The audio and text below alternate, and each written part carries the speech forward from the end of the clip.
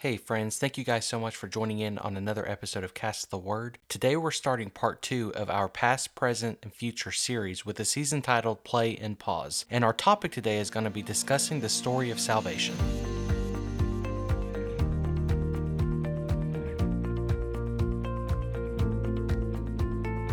Guys, thank you so much for joining us today as we embark on our new season. We just got done wrapping up part 1 of our past, present, and future series with our Rewind season. And in that season, if you missed any of the episodes, we discussed some classic Bible stories from the Old Testament. We discussed characters like Abraham and Sarah, Samson, Jonah, and Moses. And if you missed any of those episodes, please feel free to check them out. And today we are starting part 2 of our series where we're going to discuss the present in the past, present, and future model. And as I mentioned, this season is titled Play and Pause, and in this season we're going to be drawing inspiration from the New Testament and discussing where we live today in the church age. So as we start this new season and begin thinking about where we are in the present and what some important topics are for Christians today in the present, it seems logical to start at the beginning. And the beginning of every believer's journey as a Christian begins with salvation. But before we get started in today's episode, just a few announcements. If you're a new listener, I want to first thank you for joining in today. And I want to remind all listeners to subscribe to us wherever you listen to our podcast so that you are notified of future published episodes. Also, if you would like to join in on our mailing list, then you can do that as well by visiting our website at casttheword.com and scrolling to the bottom and entering in your email address. Our podcast ministry can now also be found on Instagram under the handle Cast the Word. So if you have an Instagram page, feel free to follow us there as well. So with that being said, let's get started. As we read through the Bible, starting in the book of Genesis in the Old Testament, we discover within the first few chapters that man is a flawed creature. But we were not created to be flawed. God created us to live in perfect peace, and God created Adam and Eve to live in the Garden of Eden in perfection. But our Lord has created each and every one of us to have a thing called free will, and we are in complete control of the choices we make. And how many of us know that free will often gets us in trouble as well? And of course, Adam and Eve were no different here. In Genesis 2:16, God tells Adam and Eve that they may eat of every tree in the garden except the tree of the knowledge of good and evil. And in Genesis chapter 3, we read that the serpent tempted Eve to eat of that tree, and her and Adam both broke God's commandment by eating the fruit God instructed them not to eat. And ever since this transaction, man has been a fallen creature, and sin has been introduced to every single one of us. And we read this throughout the entire Bible, throughout the entire Old Testament. We read the flawed nature of man. And in the last few episodes, we called out some of those specific examples. We see how man continues to make mistakes. We see how man continues to break God's law and commit sin in their lives. We read this in the Bible, and we know that life today is the exact same way. When God delivered the children of Israel out of slavery in Egypt, God gave Moses the 10 Commandments. And we read throughout the Torah, the first 5 books of the Bible, God introduced through Moses the law, which is called the Law of Moses, being introduced to the children of Israel. This law was to be obeyed and was used to set the children of Israel apart from the world. The law was to be followed to ensure cleanliness amongst the nation of Israel. The problem was that even with the law being introduced, the people were still sinful. So something had to be done to atone for the sins of the people. And this problem was presented back in the Garden of Eden when Adam and Eve fell, and has continued ever since. Something has to be done to reconcile a dirty, sin-filled people to a perfect and holy God. So God showed us a temporary solution in the Old Testament until a permanent solution could be given to mankind. And this temporary solution for the atonement of sins of the people was delivered through the process of animal sacrifices. The sacrifice represented a scapegoat in a way. The metaphor here is that something must die and blood must be shed to set something else free. The sacrifice and the blood shedding of the animal offered a temporary solution for the sinful person and offered the person atonement. And this process had to be repeated regularly to ensure the forgiveness of sins was available for the Israelites. But that was a temporary solution. And once we get to the New Testament in the Bible, things change a little bit for the people of God. The New Testament introduces introduces to us a man named Jesus. Jesus lived 33 and a half years on this earth and never sinned once. Jesus was born of the Holy Spirit by the Virgin Mary,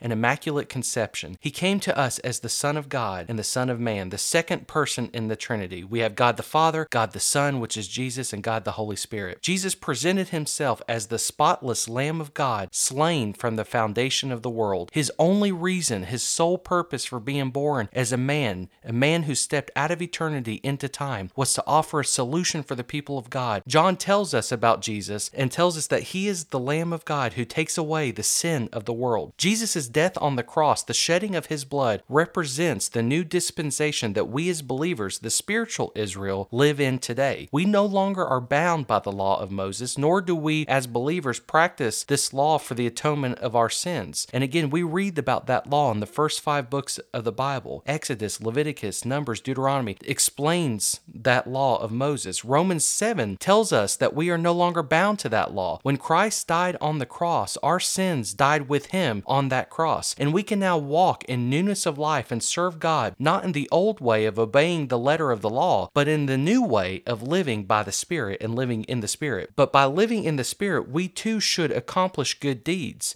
and good fruit for the kingdom of God. But this doesn't mean that the law of God is sinful, so recognize that as well. And we read that throughout the book of Romans chapter 7 specifically. Paul tells us in Romans 7 that it was the law that revealed to us and showed us our sins. See, guys, this is why it's so important to not ignore the Old Testament. A lot of believers believe that the Old Testament was yesterday's news and that we don't live under the Old Testament anymore, and that's true to a sense. We no longer are bound by the law of Moses. We no longer live and operate by the law of Moses, but Paul tells us here in Romans 7 that it was the law that revealed to us and showed us our sins. That's one of many reasons that the Old Testament is so relevant in our lives today, and I hope in the last season, in the Rewind season, that we kind of shed some light on that. So the law is still holy and good, and as Paul said, the trouble is not with the law, for it is spiritual and good. The trouble is with me, for I am all too human, and I'm a slave to sin. I don't really understand myself, he continues, for I want to do what is right, but I don't do it. Instead, I do what I hate. Man, how many of us can relate to this, right? But he continues saying, if I know that what I am doing is wrong, this shows that I agree that the law is good. The sin that lives within us can control us and cause us to continue sinning and spiraling downward in our lives. Christ's death accomplished so much for us in our lives today. We also now no longer require a priest to intercede on our behalf to the Father in heaven, which is what was required in the Old Testament. And we no longer have to take a lamb to our church services and spill its blood to ensure our sins are forgiven. Thank God. Instead, now, because of what Christ accomplished on the cross, his death and his blood was supplied for all the people of the world once and for all. It only took once, and he accomplished it for the entire world. And it only took his perfect death to cause perfect life in each and every one of us. His perfect blood shed was sufficient enough to cover the sins and reconcile a sin-filled people to a perfect and holy God. But we got to do something to tap into that grace and mercy, right? We read about that throughout the New Testament. We'll get into some of those specifics a little bit later, but Romans 3:21 through 23 says, "But now God has shown us a way to be made right with him without keeping the requirements of the law, as was promised in the writings of Moses and the prophets long ago. We are made right with God by placing our faith in Jesus Christ, and this is true for everyone who believes, no matter who we are, for everyone has sinned and we all fall short of God's glorious standard." So today, what is salvation and how can we walk it out in our lives? The walk of every Christian begins at this moment, the moment of salvation. And salvation is available to every single person. That's what's beautiful about the salvation that comes through Jesus, that it doesn't matter if you're Jew or Gentile. It doesn't matter if you're white or black. It doesn't matter if you're tall or short, big or small. It doesn't matter what you've done in the past and who you are right this very second. The only thing that matters is, do you believe? And are you willing to lay down your old life and pick up your cross and walk with Christ going forward? That's the beauty of our salvation, and the salvation comes only through Jesus. Acts 4:12 says, "There is salvation in no one else. God has given no other name under heaven by which we must be saved." So it is only by Jesus that we are saved, and no matter what you've done in your past and no matter where you are right now, we all have that ability to call upon the Lord, and the Lord will always forgive us of our sins. Romans 10:9 through 13 says, "If you openly declare that that Jesus is Lord and believe in your heart that God raised him from the dead, you will be saved. For it is by believing in your heart that you are made right with God, and it is by openly declaring your faith that you are saved. As the scripture tells us, anyone who trusts in him will never be disgraced. Jews and Gentiles are the same in this respect. They have the same Lord who gives generously to all who calls on him. For everyone who calls on the name of the Lord will be saved. But believing and declaring Jesus is Lord is not all we must do to maintain and continue walking out our salvation. Yes, salvation begins with that prayer, but we got to do more. We read about this specifically in the book of James, so I want to read a few verses here. James 2:14 through 26. It says, "What good is it, dear brothers and sisters,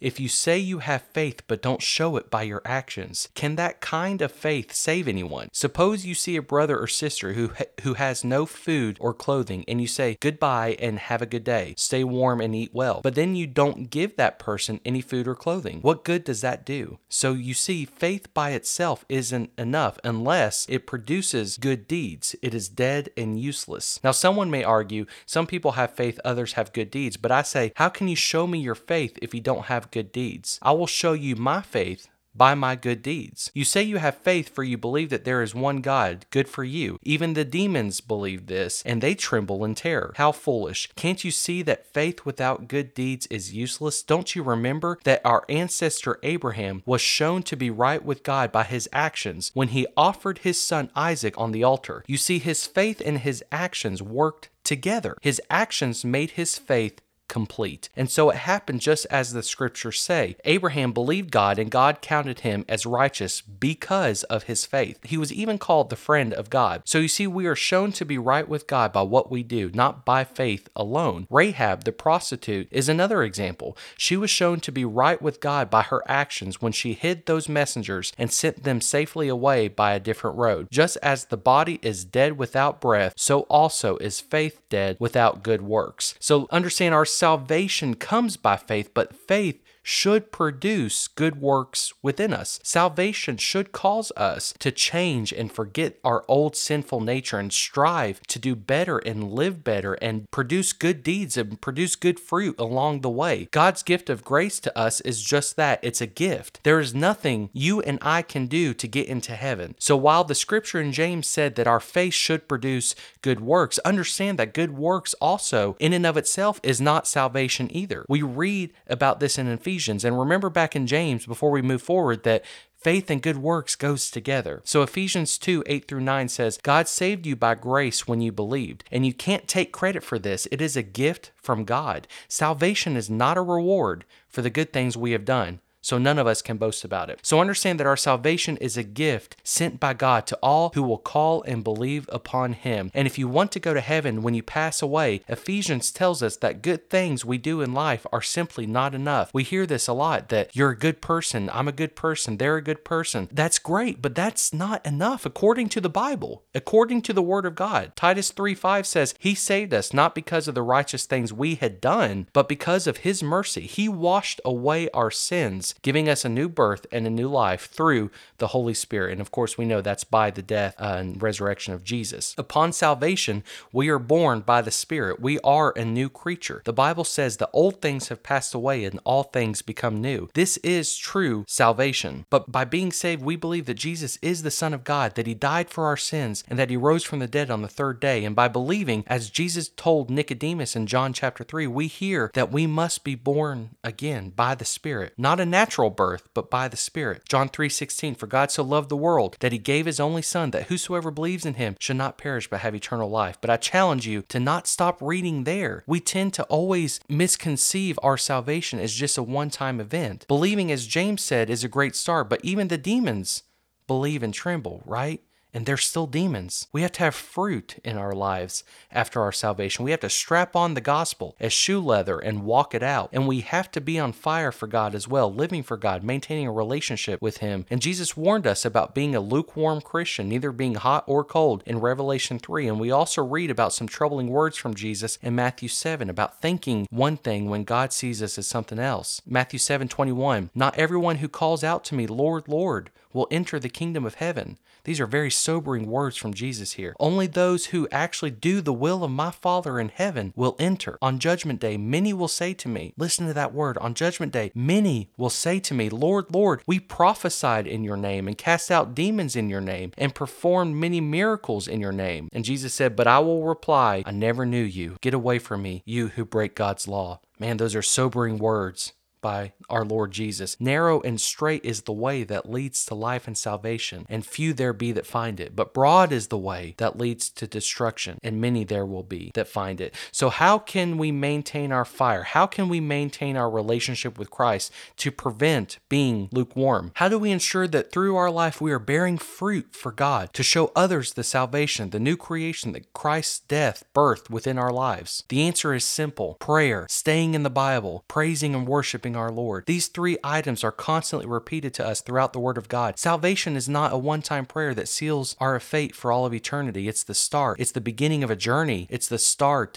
It's the turning away of the old nature and starting forward as we embark on our life journey with Christ. Salvation starts with a prayer and continues being walked out as shoe leather throughout the entirety of our lives as we continue building a relationship with Christ through communion with Him. The fruit salvation brings is our desire to not want to displease a holy God with our sins. And even though we are sinful, and will occasionally commit sin, and will occasionally trip and fall, the difference post-salvation is that we should no longer live a lifestyle of sin as we did prior to salvation. The fruit of our salvation is the Holy Spirit living on the inside of you that constantly points back to Jesus, what He accomplished on the cross, and what He has done in your life as you took off that old Adam nature and put on the new nature of Christ. As we close out today, remember this, Romans 6:23, for the wages of sin is death, but the free gift of God is eternal life through Jesus our Lord. Thank God we don't have to shed the blood of lambs anymore at church, right? Thank God we are no longer bound to the law as in the old covenant. Instead, we live not according to the carnal mind or to the carnal flesh, because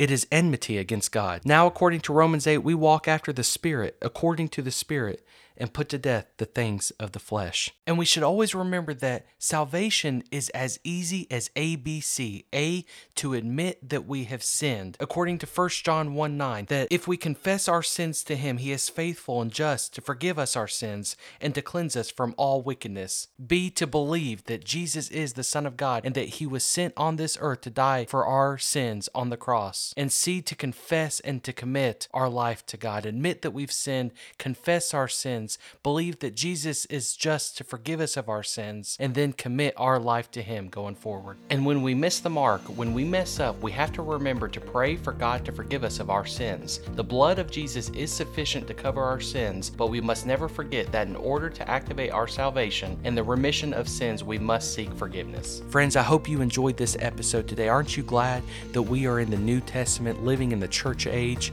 Man, what a great time we're living in right now. I hope you found some encouragement in this episode today. Friends, we're embarking on part 2 of our journey through the past, present, and future series. We're in part 2 talking about present, where we are today, and this is episode 1 of the new season titled Play and Pause. Guys, I hope you enjoyed this episode. If you have Instagram, check out our new Instagram page. Follow us there. If you want to be included in our email subscription newsletter, go to casttheword.com, scroll to the bottom, and give us your email address. You're not going to be spammed. Your email's not going to be shared with anyone other than myself, and you will be included in our partnership ministry. Guys, thank you so much for joining in today. I'm excited about this next season and where we're going to go together. Stay strong in the faith, guys, and I look forward to talking to you next time.